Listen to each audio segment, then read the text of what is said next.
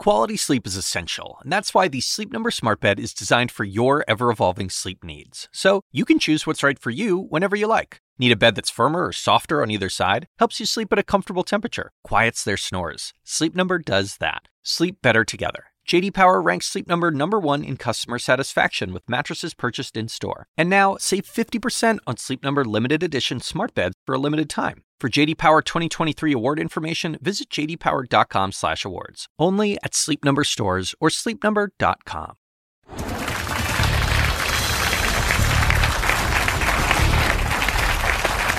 Welcome back to the CNN Libertarian Town Hall. We have Governor Gary Johnson. He's, of course, the party's presidential nominee, and his running mate, Governor William Weld. We've been covering a range of topics here. Let's get back to the audience. We have Maureen Morella. She's from West Milford, New Jersey, and she's currently undecided, and she has a really important question. Please. Thank you, Chris, and thank you, governors. Governors, when one of my sons was 16 years old, he went out with some friends and he did a line of heroin. It did not end well for him. He became very sick and vomited. He aspirated and was left with brain damage so severe that now, 12 years later, he remains in a wheelchair with no ability to eat or speak, and he is fed through a tube in his stomach. His dad and I take 100% care of him. He has enough cognitive ability that he goes out with me and speaks at every forum where we are asked to go. A message about not doing drugs. We live in an extremely high-risk society, and this is a normal for our children. So, governors, please explain to me how you think that legalizing marijuana straight through to heroin can possibly be a harm reduction forum. It makes no sense to me. And when you go out on the road with me, I can assure you that these young people say, can you people in positions of power please get rid of the drugs? We don't want to lose any more of our siblings or friends. So, heartbreaking. And we are not espousing the legalization of any drugs outside of marijuana.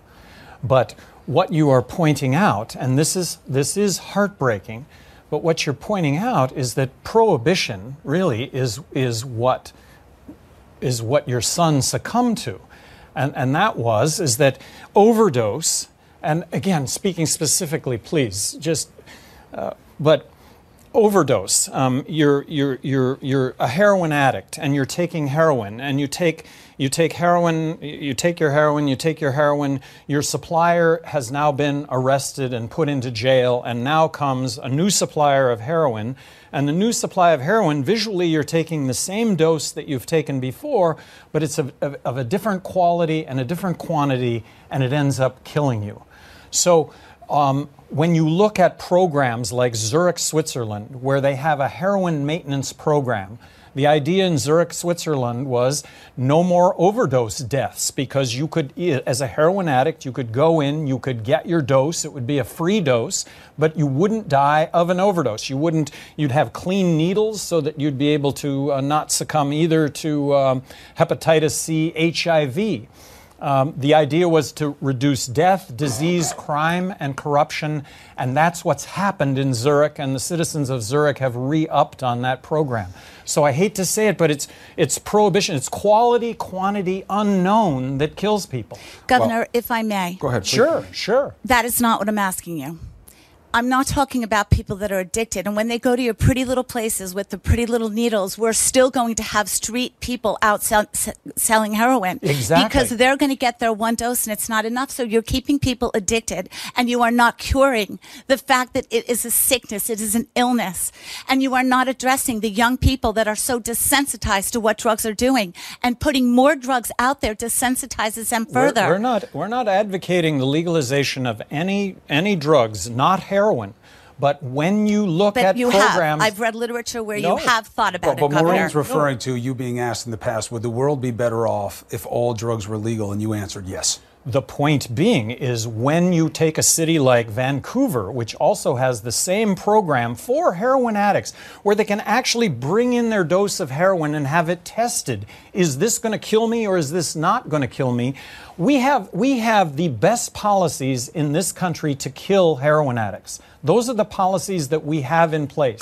If the government, and I'm not suggesting these kinds of programs on a federal level, but on a local level, if at a local level health departments were to say, look, heroin addicts, you bring in your dose of heroin before you ingest it, and we'll test it as to whether or not it will kill you or not. But Governor, that's my point. Governor, let's take a moment on this because it matters. It seems to me that there's an inconsistency here. Either you think drugs should be legalized or not. So let's just get that first, and then we'll get into what the scale of that is. No drugs legalized outside of marijuana. So heroin should be illegal. We don't know how to deal with the legalization of marijuana, but we do, the legalization of heroin, but we do have programs throughout the world that actually are effective in reducing the kind of situation. So you're saying the answer to Maureen's question, you're saying keep heroin illegal, but boost the amount of programs that you have to make it safer for addicts. Reduce, in other words, what we're really concerned with is death, disease, crime, and corruption, and we can have programs to do just that. But keep the drugs illegal. Governor, please weigh in. Keep the drugs illegal.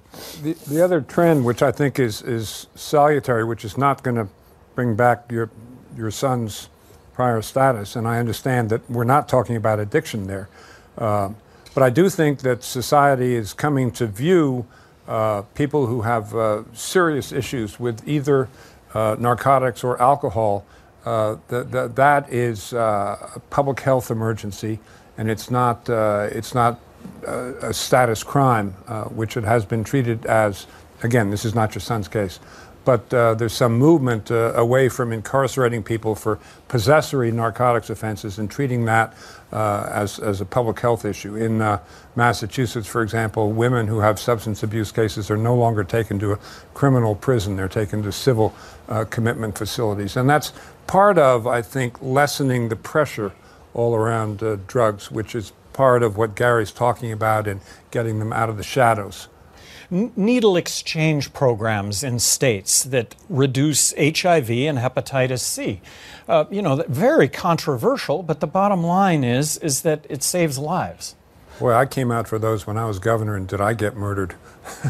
Well, because it makes it seem like you're soft on crime. Right. When you treat addicts with respect and you deal with treatment, it seems like you're being soft on crime. But just to be very clear for Maureen, and thank you again for sharing what happened in your own family, the baseline is you don't think all drugs should be legal. No, you just say marijuana. I'm not advocating such. It's marijuana. And I think the country comes to a quantum leap in understanding by legalizing marijuana, and that drug problems are health issues. They're not criminal justice issues. Marijuana. A lot of the people online who were getting ready for tonight, they knew that about you. Sure. They were like, Johnson, he's the guy who believes in marijuana. He believes it should be legal. But then you said that you stopped taking it 7 weeks ago because you want to be sharp. So you are now in the odd position of coming under scrutiny, not because you took the drug, but now because you've stopped taking the drug. So people are saying, where's the policy consistency? Well, where's the consistency of your belief that it can't harm you if you stop taking it because you thought that it would take away your edge? So first of all, you as an individual, I don't care if you drink yourself silly every night of the week, as long as you don't get behind the wheel of a car, as long as you don't do harm to others. And with regard to marijuana, why should somebody who takes the edge off when it comes to marijuana, why should they not have that same ability as long as they don't do others harm? I haven't had a drink of alcohol in 29 years. My whole life is about health and wellness. And because I stopped using marijuana, look, I've gone years without consuming sugar or caffeine. I have the ability to do that. I made a personal decision. I don't want to in any way disparage someone who does use marijuana or does use alcohol and finds benefit from that. So, like I say, this is my own life. These are the decisions I've made. I don't want to make a value judgment here on others. I think others should be entitled to live their lives as they see fit And this is a real libertarian principle here. Look, when it comes to choices in your own life, you should be able to make those choices as long as you're not doing harm to others. Let's go to Jeremiah Wegner. He's a student at Columbia University. He says he's leaning towards supporting you, Governor Johnson, unless a Republican somehow replaces Trump at the convention.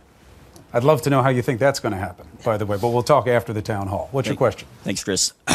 So, as a previously enlisted Army Ranger who's deployed to the Middle East 6 times, I've seen firsthand the epic, wasteful amount of spending done in our global war on terror. I understand that if elected, Governor, your plan is to reduce the federal budget by 20% across all departments. So my question is, how do you balance maintaining the world's most dominant military force while attempting to eliminate wasteful spending?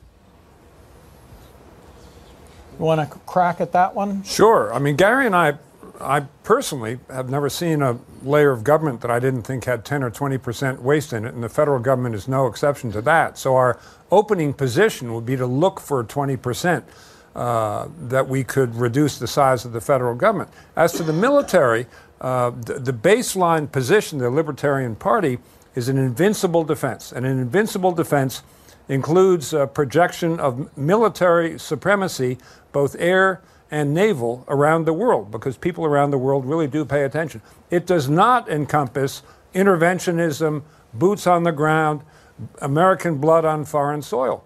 And I was a little surprised this week to see 51 State Department diplomats say, we want a bomb to force regime change in Syria.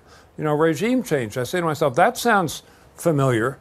It takes a lot of boots on the ground to effectuate regime change if you want to make sure it sticks. So, you know, what you would have is a pair of skeptics when people come and say, we should intervene here on the ground because these people are being mean to each other and we can't stand that. That's not going to sell as a matter of first impression. So let's unpack this a little bit, Governor, because it's one thing to say we have to be the best equipped military in the world, and there's very little debate that good men like Jeremiah are the best fighters in the world. The question is how you use them. Syria, Governor Weld brought up. Do you believe that there should be U.S. military intervention in Syria, given the context, which is without U.S. help, it does not seem that they can get it done? No, there should not have been military intervention in Syria, and it has had the unintended consequence of actually growing ISIS. Speaking earlier about the Pentagon itself says that we could reduce bases in the United States by 20%. That's coming from the Pentagon. But you don't have Congress that goes along with that because, of course, that's bases in home states, and that's what Congress does, is protect their own interests. Libertarians are seen as isolationists. You started off tonight by saying, we're going to redefine that. We're going to help you understand it because that's not true. But where do you then see a role for U.S. military in the world on all the various theaters right now where we're involved? If we are attacked, we're going to attack back. And you can certainly argue that we have been attacked by ISIS, but let's involve Congress also in this process, something that Congress has abdicated to the president and to the military, and that we do find ourselves in these conflicts without an open debate and discussion on how we should move forward. But if we're obligated to defend borders in other countries that have not been negotiated through Congress either. Understood, but just one follow on that. If you believe that the United States should use military force to respond when attacked, and you say constructively we have been attacked by ISIS, then how can you not be involved in Syria, which is obviously a big swath of the Levant where... When you work next level. And when you play next level. And when it's time to sleep, Sleep Number smart beds are designed to embrace your uniqueness, providing you with high-quality sleep every night. Sleep next level. J.D. Power ranks Sleep Number #1 in customer satisfaction with mattresses purchased in-store. And now, the Queen Sleep Number C4 smart bed is only $1,599. Save $300 for a limited time, only at Sleep Number stores or sleepnumber.com. Prices higher in Alaska and Hawaii. Quality sleep is essential, and that's why the Sleep Number smart bed is designed for your ever-evolving sleep needs. So you can choose what's right for you whenever you like. Need a bed that's firmer or softer on either side? Helps you sleep at a comfortable temperature. Quiets their snores. Sleep Number does that. Sleep better together. J.D. Power ranks Sleep Number #1 in customer satisfaction with mattresses purchased in-store. And now, save 50% on Sleep Number limited edition smart beds for a limited time. For J.D. Power 2023 award information, visit jdpower.com/awards. Only at Sleep Number stores or sleepnumber.com.